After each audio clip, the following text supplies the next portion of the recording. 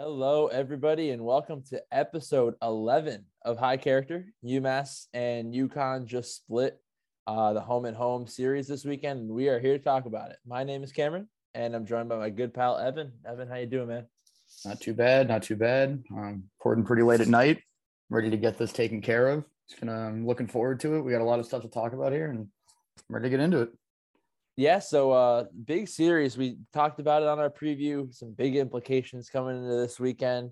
Hockey East regular season championship kind of on the line, depending on how this series went, depending on how some other series went in Hockey East.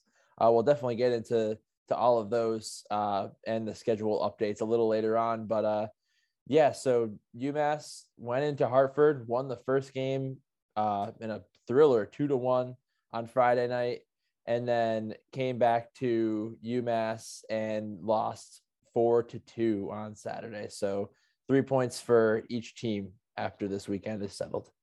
Yeah, I mean, I think it's a little, I'm not going to say disappointing. I mean, if some random, all-seeing eye were to, come up to me before the series and say, hey, you're splitting it 1-1, I'd take it. It's not the worst thing possible. I think the magic number for the series was 3. We just really needed to get one win, and we're still on track to be in the driver's seat and control our own destiny in Hockey East.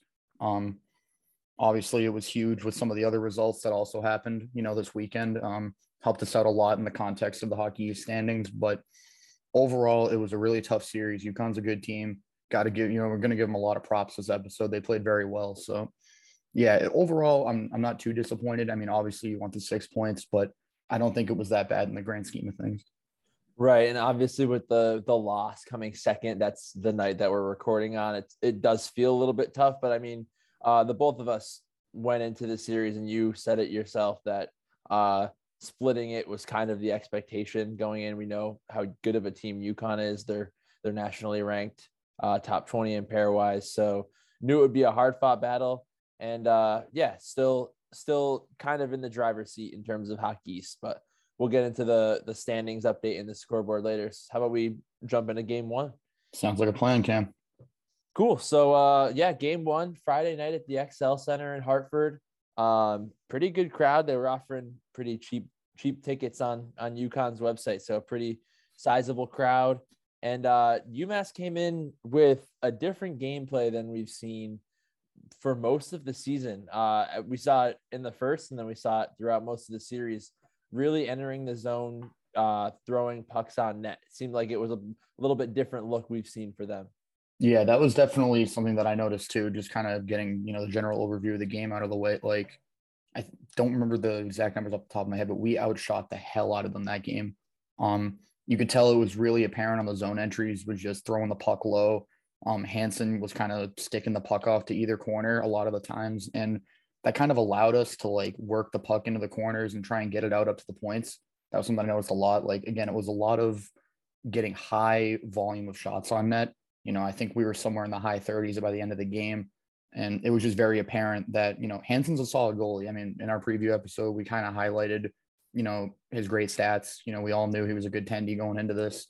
And that was kind of shown throughout both games. But we were really just trying to get a lot of traffic in front of him, just all the classic ways of beating a solid goalie.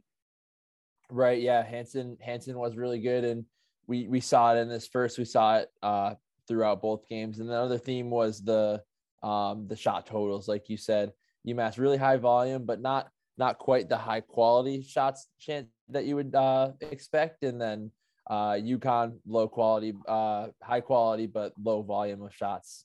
So I thought UMass kind of took over in this first period. I think they won a lot of battles in the neutral zone. It seemed like they were getting in the passing lanes for UConn quite a bit. And it wasn't really enough. This period went to intermission with no score. Yeah, I think that's kind of the cool thing about listening to podcasts like we have, because I mean, you really wouldn't get a good idea from the box score alone if you were just trying to review this game. Because I mean, I'm literally looking at the box score as we speak. 2 penalties. That's about it. There was no score, nothing like that. But I mean, it really was I'd say UMass was playing pretty darn solid in that first period. I mean, we were limiting their chances for a good amount. I mean, a couple snuck through, but Murray had to come big, get really, hammered down the net on those ones. So it was good to see. But overall, I do think that was a heavy UMass period. Yeah, UConn rung the crossbar at one point, a little bit scary. Then UMass kind of started pouring on the pressure. And then at the very end of the period, Bobby got stuck to a UConn player, which was pretty interesting. Got some matching penalties going to the second. But other than that, a somewhat uneventful period. Yeah. So as we go to the second, I thought UMass's defense started to take a turn downhill a little bit. Some tough transition defense moments, and then some even worse zone defense moments. But UConn never fully capitalized on them, I don't think. Yeah, not really. It kind of seemed like a case where just the guys just got a little bit more tired as the game went on. I mean, to have such a good period and to be able to follow it up with a second good period, it takes a lot out of you, energy wise. So, I mean, overall, I do think we played pretty well in the neutral zone. That was one of the notes that we kind of took when we were watching the game, was overall throughout the course of the whole game, our neutral zone play was really good. We got a lot of turnovers there, which kind of allowed us to transition into better offense when we were kind of moving into the zone. But yeah, I mean, overall, again, it wasn't a terrible period. Again, it ended 0-0, but I do want to highlight one of the weird moments, though. Again, something that you wouldn't really notice on the box score. I forget who it was on UMass, but he ended up losing his glove on the play. And then Ryan Lautenbach's just kind of sitting there along the half boards, essentially in the neutral zone. And he just literally manages to put the tip end of his stick right inside of the glove and flick it back up to whoever needed it. Like, it was such a smooth play. And I feel like I just really wanted to mention that, because I feel like nobody, like, I'm not sure if it would have been visible on like the camera feed if you were watching it, but when you were in the game, like, you're kind of seeing the puck go by, and the puck ended up just whizzing right past his head, like, as he was doing it. So like, you really couldn't miss it. But yeah, I thought that was a really funny moment, and I figured I'd highlight that real quick while we talked about the second period. Yeah, it was definitely a whoa moment watching in person. You're like, did that just happen that quickly? But yeah, and then also you mentioned when you were watching the game in that second period that UConn, with the solid chances they were having, seemed to make 2, 3, 4 really good passes, and that last one that would have been the difference to score a goal didn't connect. Yeah, no, that's definitely a theme that I saw throughout that whole period. It was a lot of just kind of creativity. They would do a lot of drop passes. I would see a lot of kind of doubling up when they would enter the zone, because they really wanted to get that drop pass and then kind of send it over far post. That was something that I noticed a lot. It could have led to a couple of goals if that last pass connected. Luckily, it didn't. There was a couple opportunities where they fanned. There was a couple opportunities where it was just a bad pass. A couple of times we broke up the play, which was good. So luckily it didn't end up turning into anything, but it was definitely, there was a little bit of danger in our end during that period. Yeah, for sure. And also in that period, UMass caught a couple power play chances, didn't seem to do much with it. And that theme kind of continued into the third. Couple more power plays for UMass. Nothing really working on the power play for them. There were a couple pretty scary UConn power plays in the third that they weren't able to capitalize on. And then about halfway through the third, Ryan Ufko, just an absolute rocket. I'll let you talk about that one. Yeah, the term that I would call this is an absolute piss missile. Like, you can't underestimate the way that he just absolutely nipped that top corner. I mean, he stepped into it. I want to say it was Waite that passed that off the top of my head. Just finds him high slot and just got everything behind it. It was a beautiful one-timer. I think Hansen had one or two bodies in front of him that made it really tough to make the save. That shot was probably going a solid 90 anyway, so it probably wouldn't have mattered if he saw it the whole way. That thing was in a prime scoring opportunity. So, yeah, absolutely amazing goal by Ufko. It was a great shot. Great play by everybody involved. According to Carvel, it was a set play. So, I mean, I'm pretty sure I heard that after the game, it was a set play, and it was a really great drawn up play. I mean, clearly it worked to perfection. So, yeah, and really good to see Ufko's hard work lately paying off with a goal for him. That was cool to see. And then, yeah, that one really took the air out of the crowd at the XL Center. And then a little bit later into the third, with about 3 minutes left, Josh Lopina buried a big insurance goal to make it 2-0. Yeah, I mean, it really felt good to kind of see the amount of shots we were putting on net get rewarded. Like, it was, I mean, I think the way that Carvel would have described it was pounding the rock. Like, we were really just putting pucks on net over and over and over again. And Hansen was coming up big. That's going to be a common theme, especially going into the next game as well. Hansen played a damn good series. I'm literally, I will tip my cap. Please cut out the part where my head's exposed there because that was disgusting. But yeah, no, I'm definitely tipping my cap there to him. He was playing very well. Yeah, just having that sort of release after getting that second goal, after we had at least 30 plus shots on net at that point, was extremely relieving. It was kind of a tap in from what I remember from Lapina. I mean, it was basically a 2-on-1. I think it was either a rebound or a cross crease pass, but the net was wide open. Yeah, it was Lapina cleaning up his own rebound. Exactly. Front. Yeah. So, I mean, completely wide open net. There was really not a whole lot that Hansen could do there, but it felt so good to finally get that. Yeah, definitely did. And seemed like it was smooth sailing to a win after that with 3 minutes left. Then UMass, as has been a theme kind of lately, takes tough penalty to go down on the penalty kill. And then as UConn pulls their goalie, they're on a 6-on-4 power play basically. And UConn finally gets their first goal of the night. And there was a little bit of controversy around this one. Looked like Murray had his glove over the puck for a good couple seconds before UConn digged it out. And you saw the reaction from Murray. He was pretty pissed about no whistle there. Yeah, there was, you could easily tell that there was no way that he was pleased on that play. I mean, even the replay was showing it pretty well itself. Like, he was sprawled out basically on all fours in front of the net. Nobody could see the puck. I don't know what the hell the ref was seeing on that, but managed to squirt loose when you have 8 guys jabbing at the puck. So, that'll happen. Basically, there was only one guy free in the slot after you have a pile up of about 6 bodies out in front of Murray. And I mean, it's kind of hard to miss it at that point when nobody can really get in front of the net and see what's going on. So these things happen. Luckily, it wasn't enough. We were able to hold off the rest of the charge after that point. So, I mean, caps off a good win in the end of the day. Really can't complain. We almost get an empty netter at the very end of that. I want to say it was Bobby in our own zone, just hucked the puck on net, ended up hitting post, but that was enough to ice the game because it at least got it out of the D zone. Yeah. Yes. The UMass went on to win this one 2-1. That last goal just puts a little smudge on what was really a great night from Matt Murray. He made some really big saves, especially in the first period, thwarted a lot of pressure early, and then just kind of smooth sailing from there. I thought he played really well. Yeah, it kind of reminds me of a game that we went to a couple of years ago at the XL Center where I think it ended up being a very bad 8-2 loss. But from what I remember from the beginning of that game, because an 8-2 loss usually doesn't leave your head too easily, we were dominating the game in the first, maybe 10 minutes or so. I think we had a couple breakaways, and I forget who the goalie was that time. Might have been Huska or Vermachka, but basically he stonewalled us in a bunch of breakaways and high quality chances. And that momentum just kind of kept riding for the rest of the game. I feel like that's kind of what Murray did, obviously not to an 8-2 goal extent, but it was definitely good to kind of see a bit of calm, from your netminder. And it really kind of calmed down the rest of the team and the defense, knowing that they can trust their goalie. Not like there was much of a question of that beforehand, but it's always still good to know, like, a couple of defensive lapses happen, but you know that your tendy's there to back you up at all times.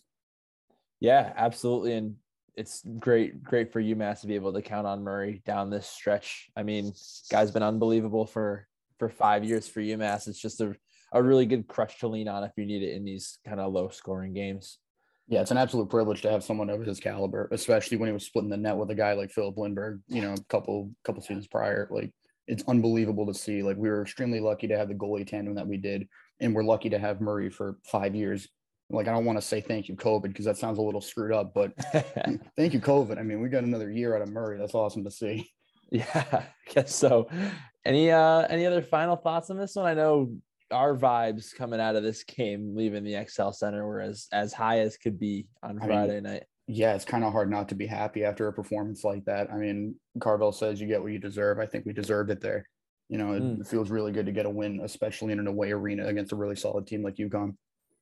Yeah, absolutely. Yeah, Carvel had some really nice quotes about the team after this game. Thought it was one of their best performances of the season, that they played outstanding, and I definitely agree with him. Even though didn't turn up on the score sheet as much, I thought it was just a solid all-around team game.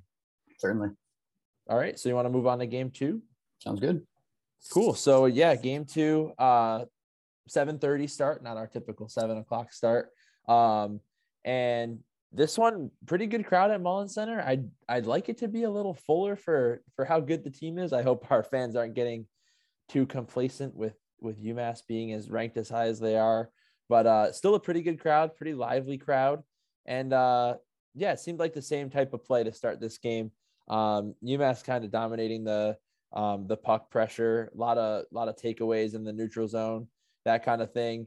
And they get a pretty early 5-on-3 power play. Yeah, I mean, this was already coming after, we had 2 power plays of our own. Couldn't convert, sadly. But yeah, I mean, the roughing call on Felix, I don't remember too much about it. From what I was hearing from most people on Twitter, it didn't seem like that bad of a call. But I definitely have something to say about the Webster hook. I don't agree with it at all. I think we posted on our Twitter account earlier that it was a Charmin Ultra Soft, not a sponsor. But yeah, it's definitely a good way to say it. I mean, it was literally a stick lift. He didn't catch him in the hands, at least from what I saw. It looked like he got essentially all stick. If anything, I mean, maybe you could call a slash if it got him in the hands, but I don't think in any stretch of the imagination that would have been a hook. But these things happen, at least to a 5-on-3 that a 9% power play managed to put away, which is unfortunate for us. But I mean, again, it is a 5-on-3. Yeah, I mean, it's really tough to defend those 5-on-3s. No one really to fault there, but yeah, to get yourself in those position of 5-on-3, 2 penalties, it's tough. I mean, you could blame the refs all day. I mean, you gotta, if you're 6 in the wrong spot, they'll get you for it every time. Almost, it's just a tough situation. And UMass was dominating this period beforehand, and it just seemed like a real punch in the gut to get this goal scored leading into the first intermission. Yeah, that was really what I was just about to get at. Was I think we were out shooting them, I want to say like 15-4. Like, come on. Like, we had a couple of really nice chances that I think Hansen stopped us on. A couple of cross creasers. I think he managed to get like a diving pad save on one of them. It's like you got to be kidding me, man. Like, we were out shooting them, out, just out chancing them. They had a couple of moments where they could get a little bit of zone pressure, but I think we had the majority of the zone pressure in their end. And it's really unfortunate. Like, again, we talk about Carvel saying, getting what you deserve. I don't think we deserve to be losing going into the end of that period. Like, we were doing all we could to get quality chances, and Hansen was coming up huge. And you really can't say that Murray was doing poorly. He wasn't tested a whole lot, but I mean, again, a 5-on-3, you have a guy out there cleaning up a rebound in front. It's a tough ask, for any goalie. Yeah, absolutely. And this first period could have gone a lot differently. UMass had a 5-on-3 advantage earlier in the period. They rung post twice. One was a Morrow snapshot, just buzzing, running the post, and then a little tip in front that went off the post and into the goalie's back. Also, if the puck was bounced in a different way here or there, could have been a lot different period for UMass, but instead it goes into the intermission 1-0. Yeah, it's super unfortunate the way that had to play out. I mean, obviously if hindsight's 2020, but I mean, if those 2 goals go in, you're most likely looking at a 2-0 game going into the second period. I mean, that's just a completely different mentality in the locker room, a completely different speech from your coach, and the fact that we were millimeters away from that really kind of takes the air out of you, knowing that you're, I would think, heavily outplaying, and it was just a really unfortunate set of penalties that kind of put you behind. It really takes the air out of your game. Yeah, and you mentioned the vibes going into the locker room. Something must have happened in the locker room, because UMass came out in the second period firing.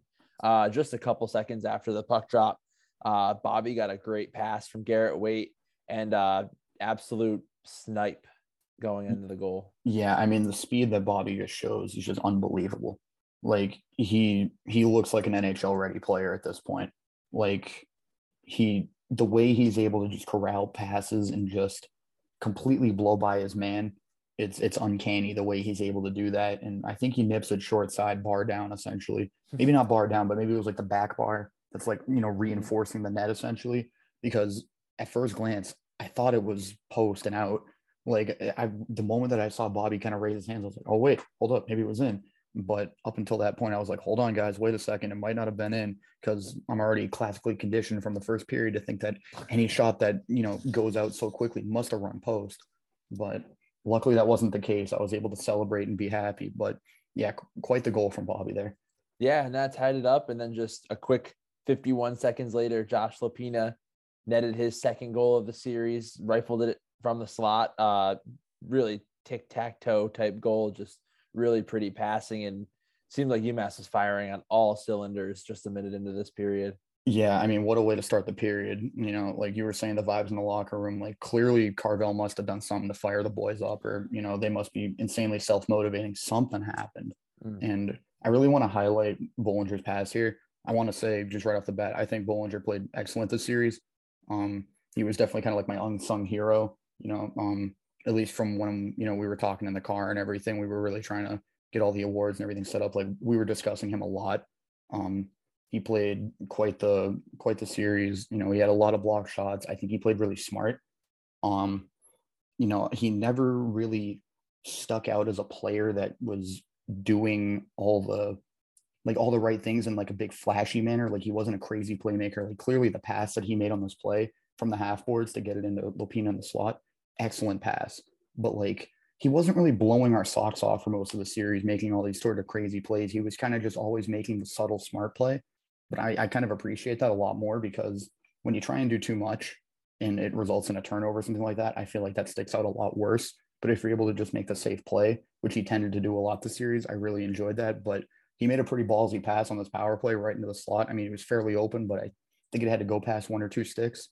And like it was very similar to the same goal that I think Josh Lapina scored last series against Maine. I think he had almost an identical goal where he was basically just kind of sitting in that little soft spot in the slot, and there would be a pass from the half boards right there, and it would just send right to a stick where it would redirect it on net. It was a great goal. Yeah, absolutely. The passing and the team chemistry on that one was just phenomenal. And yeah, it seemed like UMass really had a shot at that point to kind of run away with it with the ease that they were passing the puck and kind of skating around the UConn defense. And then the pace of the game really slowed down. The refs seemed like they were really breathing through their whistles tonight. A lot of calls that seemed pretty weak, kind of going both ways. If I'm being honest, I didn't think it was too much of a problem for UMass necessarily, but yeah, the refs definitely made their mark on this game for sure, and that led to a UConn power play that they eventually tied the game on. Kind of just tossed a shot in from the point on the power play, and it got in. Yeah, I mean, we see the second power play goal from them. Was kind of a big thing for this game with special teams.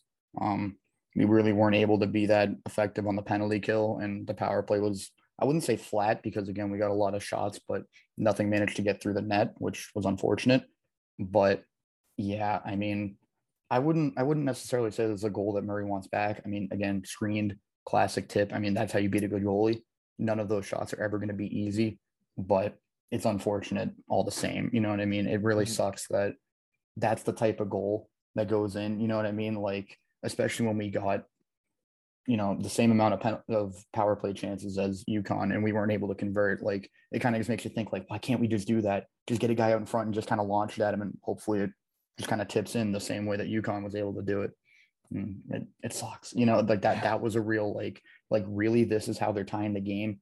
2 goals on what, maybe 6 or 7 shots at this point. Yeah. You'd figure that we were dominating them on defense, and they're just finding a way to somehow slip pucks through. And I'm in no way blaming anybody for these 2 goals. Power play goals, they're, you know, it's unfortunate. You're never going to be 100% on the penalty kill, but it's a big blow to your confidence when there's only 7 shots on net. You're shutting them down pretty solidly the whole game. And then you're just like, what the fuck? Like, really? Like, that's what's going in. It's unfortunate. And that's a term that I'm going to say a lot, is unfortunate, but I really can't find another term for it. I'm racking my brain for it. I can't find one.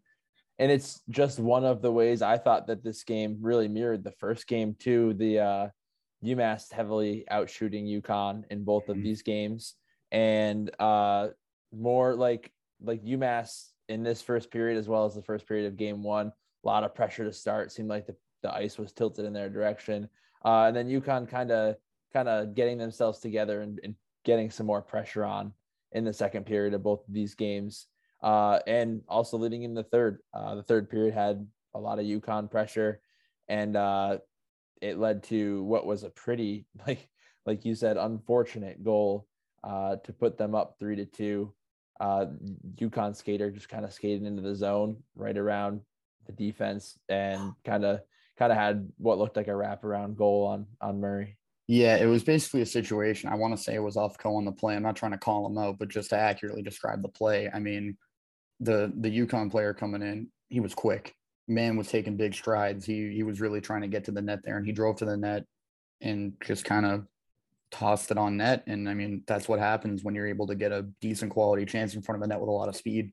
You kind of just throw it on and pray. And again, it just kind of did that, like there's really no other way of describing it. The puck just kind of trickles in. And it's weird because like, I don't think we were necessarily playing all that bad at this point. Like it was still fairly early into the period. Like UConn definitely played better in the third as a whole. Like you were saying, that kind of seemed like the case where in both games, the first two periods, like regardless of how much UMass was, dominating, shots wise, it was always going to come down to who was going to win the third period, just due to the fact that there was a tie going into that third period. And the first game we came out, we were playing very well. This game, it just seemed like a case of UConn just had a little bit more fire. They just really wanted to get shots on the net, and it just literally, like, the bounces were not going our way. Yeah, and this UConn goal was 7 minutes into the third, so UMass had a lot of time to try to tie this game up. It just seemed like they could get nothing going for the last 13 minutes of this game. Almost the last full 10 minutes, dump and chase. UConn kind of gets the puck down low after a puck battle, lofts it up off the sideboards and out of the zone into the neutral zone. It just seemed like that kept happening over and over and over. And yeah, UMass never really stepped on the gas. They never really had a solid chance at their tying goal. And a couple minutes left in the game, UConn added their insurance to make it 4-2, and that's how the game ended. Yeah, I mean, you could just kind of tell for the last 8-9 minutes of the game, UConn really, I don't want to say was turtling, but they were definitely focusing on the defensive end. Obviously they don't want to give up the tying goal, but it didn't really look like they were trying their hardest to try and get an insurance marker. Again, it was just a lot of, they wouldn't let in any sort of clean zone entries. We were doing a lot of dump and chase, and our guys just weren't getting there in time because their defense was sitting so far back. They were able to get into the corners quicker, and they would just kind of chip the puck out. It's really hard to get anything going when you're, that you're behind and you're really just trying to get that equalizer, but the other team kind of recognizes that, and they're just kind of saying, like, we're defending at all costs. Like, we're not even going to try and get the puck down there. Like, that's the only reason why they were able to score that fourth goal. I'm pretty sure Murray was trying to, like, leave the net to try and empty the net and make it a 6-on-5. And we just couldn't really get, like, clean possession of the puck. Like, we were kind of messing around with it a little bit. And I think they finally just got it, like, a little tiny bit of zone time and just kind of hucked it out in front to try and whip it on net. And it was a one-timer essentially. And Murray got beat clean on the glove. I've seen goalies make that save before. It's definitely a tough ask, especially because it was a really good shot going top corner. And I don't remember who the defenseman was in front, but I mean, it could have been a case of a slight screen as well. And at that point, it was already too late. Like, we were already praying for there to be some sort of empty net equalizer, and we weren't really focused on the defensive end. So I think that kind of led to the goal a little bit, because we weren't focusing so far back on defense because we really just wanted to equalize. So I don't think the score was necessarily indicative of us playing poorly. Like, I think the game was a lot closer than a 4-2 scoreline would suggest. But it's really tough that you can't usually win a game off 2 goals unless your defense and your goalie is playing really solid, like they did last night. Like, we scored 2 goals in both games, and it was kind of a case of, is the defense going to be better or worse than the other teams? Right. And then, yeah, so that's how it ended, 4-2. UConn, there was a moment at the end that I think we want to touch on just a little bit. In the last minute of the game, Cal Fuke in the corner, he pretty blatantly cross-checked a UConn player in the head, tossed him to the ground, then tossed his stick halfway across the ice. Immediate, 10-minute misconduct for him. I really hope he doesn't miss a game after that. in terms of a suspension, but just not what you want to see in a losing effort or any effort. Yeah, I mean, he essentially threw a punch from what I could tell. Like, it doesn't matter how much you're losing by. You don't do that. That's boneheaded. You know what I mean? Like, keep your composure, take your L, move on. We need guys like you to step up. Like that's what the real, like, and I mean, I think we're going to touch on this a little later, but we really need everybody that's not on the first line to step up. And he's on that second line. That's the prime spot where you need some depth scoring, and we know that he has it in him. You got to be out there on the ice in order to do it. You can't, like, you've already lost at this point. Take your pride. Don't make a crazy stupid play like that. You be better. You know what I mean? Like, yeah, we know that he has it in him to be better. From what I can tell, he's a great kid. It's not, people make stupid decisions. These things happen, but just come on, man. You know what I mean? Like, it's just one of those cases. You can't be doing that. Yeah, it's just one of those heat of the moment things. You just gotta hope that doesn't cost the team going forward. Exactly. So yeah, those are our recaps of the first two games. UMass wins the first one 2-1 on the road. UConn wins the second one 4-2 on the road, and each team splits, which I feel like was a pretty predictable outcome for the series given the rankings of these two teams. Yeah, I mean, you can't complain too much. Again, you got to give props to UConn where it's due. Like, they're right in the hunt for that Hockey East regular season championship spot. Like, we can't just immediately think of this as a 2-year horse race between UMass Lowell and UMass. Like, this is a very, very deep conference in terms of team ability. I think, I don't know the number off the top of my head, but it's only maybe 5 or 6 points that separate like first from, I think, like fifth or sixth. Like, it's an insanely tight race, and any team can do it at this point. I still think we're the favorites. I think we're in the driver's seat to do so, but you can't discredit any of the other teams as well. I think the top 5 teams in Hockey East right now are nationally ranked or something to that effect. Like, that's unbelievable. You know what I mean? Like, the amount of parity in this league is insane. So I don't think it's the worst possible thing to see us drop a couple points against UConn, because we might be seeing them in the Hockey East Championship. Who the hell knows? Yeah. This is a very good team that we're playing against. So props to them. They played hard. They probably deserve 3 points. Like, you don't play that hard and don't get at least something out of it. Right. I'd like to see UMass maybe get more than 4, maybe more than 3 points when they limit the other team to as few shots as they did. But definitely, that's just how the cookie crumbles sometimes. I guess sometimes you just don't get those big scoring outbursts. Yeah, especially against the hot goalie like UConn had this weekend. Yeah, I mean, Hansen was unbelievable. We can't overstate that enough. Like, the amount of insanely good opportunities that we had on something like a cross crease or, an insane tip in front, and he was able to track those the whole way and make unbelievable saves. I mean, it saved them. You know what I mean? Like, get a couple more bounces our way. Game could have been a lot different. But I do think that UConn played well enough to at least get something out of this series. I think they deserve it at least a little bit. And I'm hoping that we can use this again as a moment where we can dig deep, maybe show, have a little bit of a chip on our shoulder against Vermont and just make it an absolute bloodbath. I could totally see that, where you can just make them just like, I don't know. We just really need to treat them as if this is like a revenge game and just really go out there 6-0, like basically what we wanted from the main series. I think we can actually get for Vermont, and we really need those 6 points. We need that sweep in order to really lock in our regular season chances. Yeah, I'd love to see us go in and treat Vermont like a punching bag. I think that would be good for the morale of the team going forward. So how about we move on to awards? Sounds good. So the first award that we give out on High Character is the CCC, Carvel's Character and Compete Award. And there's a little debate that we had on the drive home talking about who should win this one. And we came to the consensus that it should be Aaron Bollinger. I think he had a great series. You talked about it a little bit before, but I'll let you go again. Yeah, I mean, again, just he was very consistent this series. I think he really just made all the little smart plays. I think we had a couple of moments where there was a little bit of, I'd say, too much urgency from some of the defensemen to try and make some plays. A lot of turnovers happened because of it. but I think Bollinger was kind of like that steady rock where he would just make the smart chip. Like we would have puck would get dumped into our zone, and we would have an opportunity to either chip the puck left or right to try and, get off the forechecker. He would always pick the correct side to do it.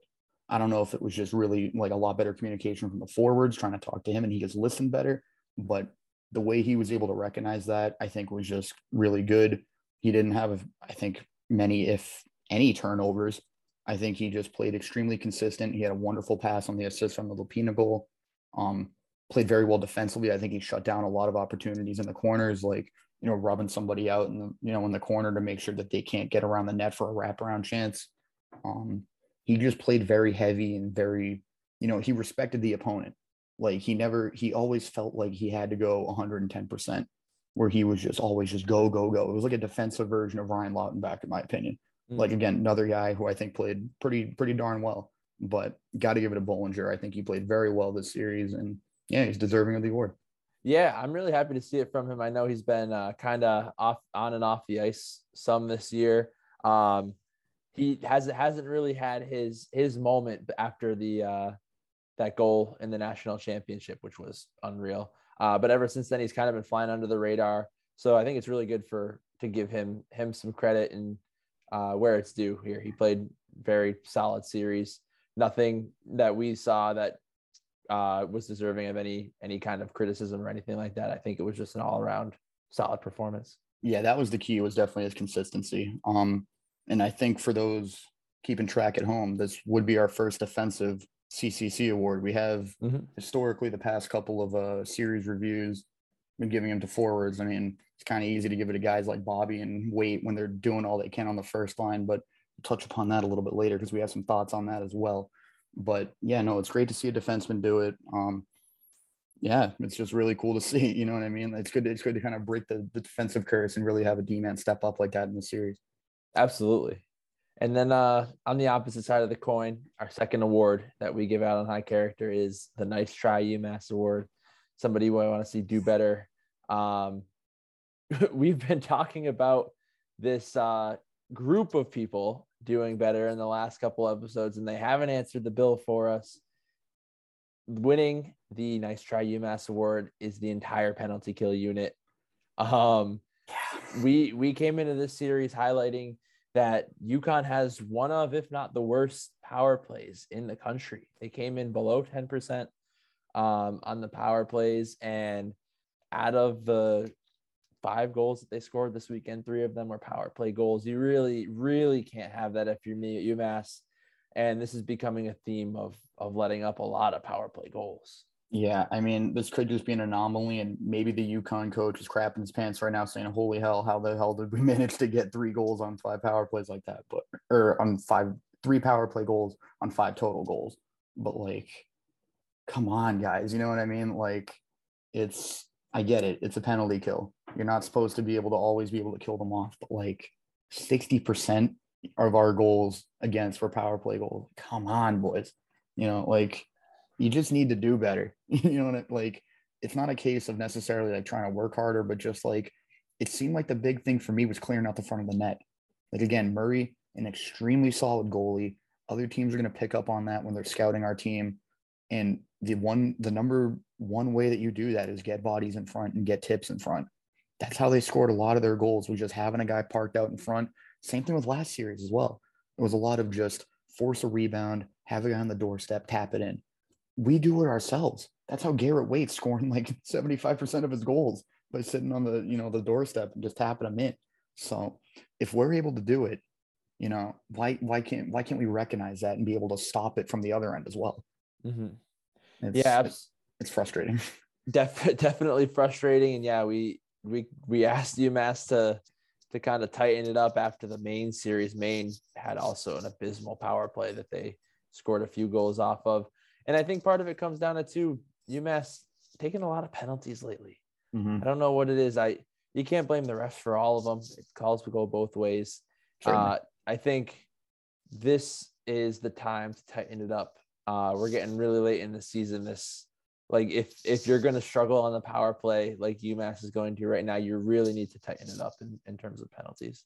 Yeah, I think the best way to summarize this, in my opinion, is if we're giving up these power play goals against teams like Maine and teams like UConn with historically, or at least, of this season, not ideal power plays, if we're trying to beat people in the Frozen Four like Michigan that have god tier power plays like that, the hell are we going to do, boys? You know what I mean? Like, they're going to be rocking 100% power play, percentage. Like, we really need to tighten that part up, because even no matter how good you play, and no matter how clean you play, refs can play ref ball. I'm not saying that it happens, but it's always a possibility, and some things are just simply out of your control.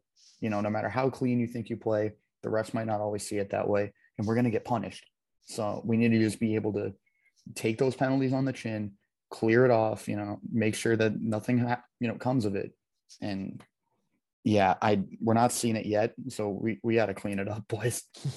Yeah, so for the first group award in high character history, I think that one's a little bit deserving after this weekend. Certainly. So now we're going to our third award, our custom award. And our custom award this weekend is the Three Musketeers Award. And I will explain. 3 guys, muskets like Minutemen. It's the top forward line: Garrett Waite, Josh Lapina, Bobby Trevino. Yeah, and I want to preface this because I think one of the first things that people might think of, if you've been paying attention to UMass hockey, aren't most of those guys on our penalty kill? Yeah, but our 5-on-5 and our penalty kill are 2 completely different animals.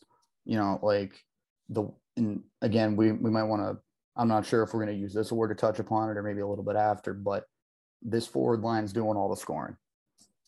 There's an extreme lack of depth scoring. We've been talking about this for a few episodes now, and I think it became extremely apparent in this series. I think every single goal that we scored this series, all 4 of them, which is not a lot, averaging 2 goals a game, that's not the way to be. Like UConn was coming into this series, as we discussed, I think three games in a row they were scoring 6 goals in. Like, that's how you win games. Granted, they didn't necessarily do it. They only had 1 goal, but then they had 4. Like, we got to score more, and we can't expect Bobby, Lapina, and Waite to just completely shoulder, all that responsibility. We got 4 lines. We got 12 forwards out there. If 3 of them are doing all the work, it's inefficient. That's not the way to do it. And we have a couple of ideas that we might want to run by the listeners of the pod. But yeah, they've definitely been firing on all cylinders right now, but we're wondering if it's sustainable. Yeah, so we gave this award to give credit to that top forward line. I mean, they're putting in a lot of work. They're really shouldering the burden of scoring for this team. And I wanted to ask you, do you think there is a non-zero chance that Carvel shuffles up this top line and separates at least one of these guys to try to spread out the scoring across the offense? I think the answer is definitely yes. It's certainly possible, because I think historically it's happened before. I'm trying to think of examples off the top of my head. There's definitely been examples back in 2019, like when we had Leno, or was it 2018, 2019? I always get my years mixed up, because like it'll start in one year and then end in another, but I always like to think of just one year. But regardless, I remember back when Leonard was on the team, he would kind of bounce around between the second, first, he would kind of get shifted around, and it would really all depend on how the production was. Like, we had enough talent distributed throughout the whole team to really be able to kind of mix and match and figure out what works. And it also kept teams on their toes, I feel like, because at least in the top line, that's been, obviously with the exception of Lopina being injured, because you can't really control that. But whenever those top 3 guys were healthy, they're always playing together. And it's absolutely undeniable that Bobby and Waite have chemistry. I think Bobby's been assisting on this is unconfirmed, but I'm going to go on a limb and say probably like 75% of his goals. Like, just, I'm talking about like primary assists. Like, you just get Bobby sending it over to Waite, immediate goal. Like, that's just the way that it's been working recently. But I'm curious to see if Lapina gets moved around, and it's through no fault of his own. It's because he's playing, like, all right, this might sound a little cliche, but like too well on that line. Like, we think that his production would be suited trying to get other people revved up a little bit more. Like, his face-off percentages is so good. I think ideally you'd be able to replace him with either Faith or Mercury, like two more guys that are very adept at faceoffs that can still win those offensive zone faceoffs and allow Bobby and Wade to work their magic in the O zone. But I think just Lopina, like in my perfect, something were to happen and I became the coach for a day and they said, "Hey, Evan, you're the coach now. Good luck trying to beat UConn." I'm saying, okay, I'm putting Lopina on that second line with Webster and Keyfuke, assuming Keyfuke is playing nice and not getting suspended for punching somebody in the face in the last minute of a game. But obviously, if everything's fine, he's playing with them. That's like the speediest line that you can make on the team besides having Bobby there. Like Webster and Keyfuke are extremely speedy. We've seen Lopina speed down the middle. I think that could really do some damage, especially on the rush, because I feel like we've been a very offensive zone oriented team. Again, that's partly due to our face-off dominance, but I really think that we can use speed in the neutral zone with that potential line to just really do some damage. And I think diversify our offense a little bit more, because I think right now we're a little bit one-dimensional with just the personnel that are out there, and the way that we're doing it is just by being locked up in the zone the whole time. I want to see more rush plays personally, because that's what UConn did a lot this series, and it worked out pretty well for them. They were very creative. They were doing a lot of extra passes, and I want to see that from our players as well. Yeah, I think I agree with you on maybe thinking about moving Lopina off of the first line through no fault of his own. I think Bobby's playmaking ability and his shiftiness and ability to take on three defenders at once, I think that kind of helps shoulder that weight. We know Lopina's very good around the net, behind the net, that kind of thing, in the corners. Bobby is as well. He has that skill set. I think just having Bobby in that role on the first line with another bigger guy, maybe like Mercury, somebody like that. Yeah. Kind of lets you move Lopina down just to have more playmaking down on one of those lower lines. Seems like the lower offensive lines have kind of just been holding the fort. Obviously the scoring has been really shouldered by the top line, but it would be nice to infuse those lines with something different, some different kind of playmaking skills. Yeah. When you said kind of holding down the fort, that was something that I was really kind of noticing, was like, I'm not saying that we don't get chances, but they're fewer and far between than on the first line, which is to be expected. Your first line's your first line for a reason. I get that. But it seems like a case where it seems like just all three of those lines. You would figure normally that would be your fourth line's job, to kind of grind out opponents and just kind of buy time for your first line to get more well rested so they can play to their maximum potential. But it kind of just seems like the bottom three lines that aren't the first line are basically just kind of there to allow Bobby to get as much rest as possible so he can just do the magical things that he does.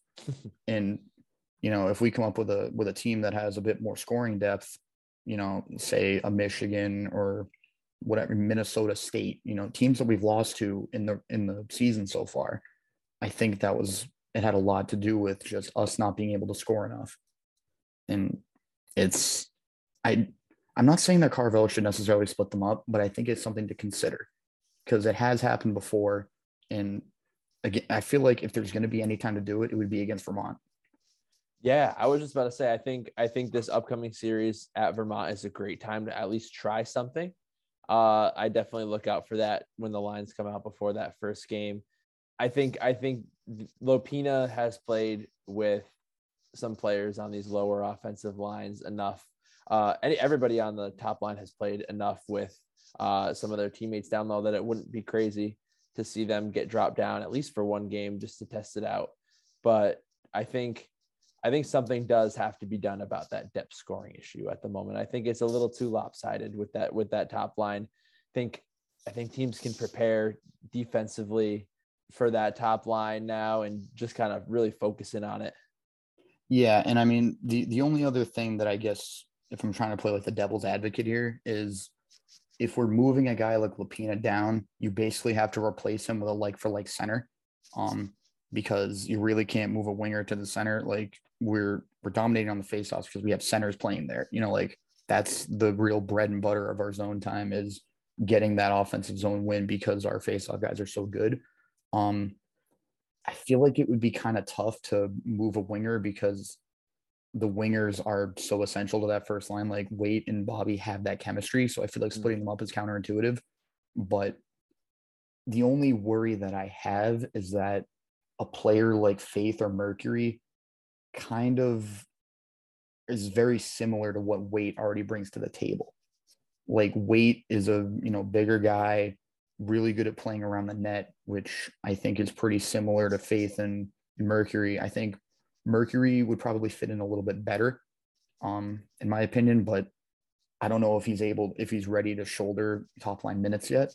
It could, he's definitely played well in the times that I've seen him, but that might be a really big responsibility, and I'm not sure. I mean, the guy's a freshman, like that's a really big ask from a guy like him, but I think play style wise, it might be something to consider. I'm just not sure if Waite and Mercury's play style would mesh very well together. I think it would be a case of we would have two guys parked in front and we're essentially just whipping pucks towards the front of the net and just hoping that something sticks, which isn't really the most efficient strategy. Like that's kind of similar to what we've already been doing, like just kind of whipping pucks on net, at least this past series. So we'll see how it shakes out, but I think it's definitely possible. Right. That is a good point too. Like you may say, oh, well, other freshmen are getting top line minutes. Look at Morrow, look at Ufko, that kind of thing. But like not too long ago, Mercury was on the fourth line, centering the fourth line. So like that kind of jump mid-season when you haven't been doing it all year might be a little tougher for somebody like him. I think he definitely deserves it. I think he's been much improved lately. I feel like I would look more towards somebody like Faith to make that jump up to the first line. Yeah, I was going to mention that. So, because I mean, we're doing this all live basically. Like I'm still having thoughts going in my head, but I mean, we got to think back to when Lopina was injured.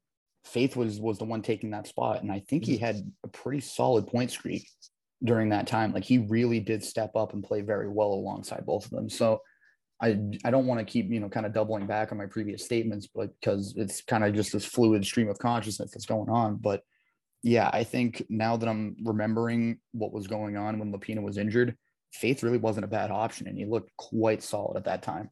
But I mean, I don't want to take anything away from him because I still think that Faith played very well, but how much of that is playing alongside a guy that's like so good, like Bobby, you know what I mean? Like it kind of makes you wonder, like, is he feeding off of having extremely talented teammates? And I'm, again, not taking anything away from him. I think he's a great player, but it makes you think, is he a byproduct of his line mates?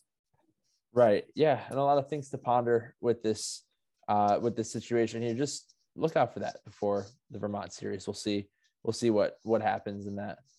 So yeah, you have anything else from either of these two games you want to get off your chest? From these two games, no, I just think it would be really good to give all the listeners an update on just kind of the overall schedule and standings, because there's a lot of context to kind of take into account as to why we're not completely upset with only taking 3 points from the series. Yeah. So let me jump into the Hockey East scoreboard for this weekend. So after a weekend that had some kind of wacky one-on games, it looks like we have a lot of series here. So the big one that we were watching over the weekend, Providence had a home and home with UMass Lowell.